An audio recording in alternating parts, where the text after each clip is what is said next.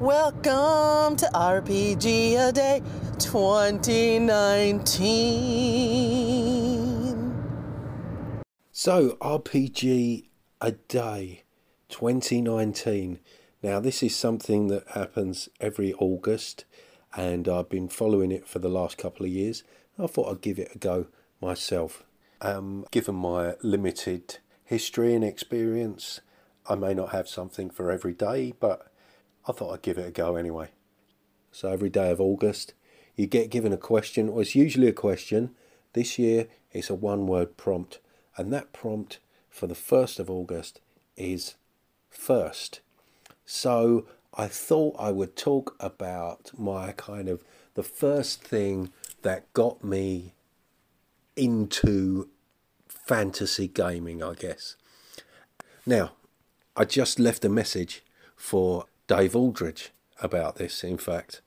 1982, I know both Warlock of Firetop Mountain, which is the first book of fighting fantasy, was released then, and I know I picked that up pretty close to its release.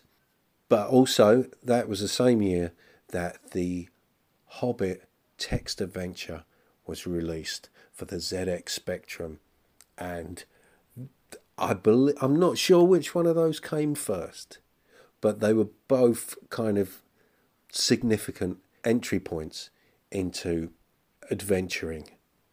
So, yes, and I'm going to keep these short. I just thought I'd give those both a mention. Hugely significant with regards to what got me interested in this whole RPG thing. I know I was talking about coming to the end of the season and putting out maybe a best of episode, and I think I'll still do that, but I'm going to put these out as kind of something separate, just as bonus episodes.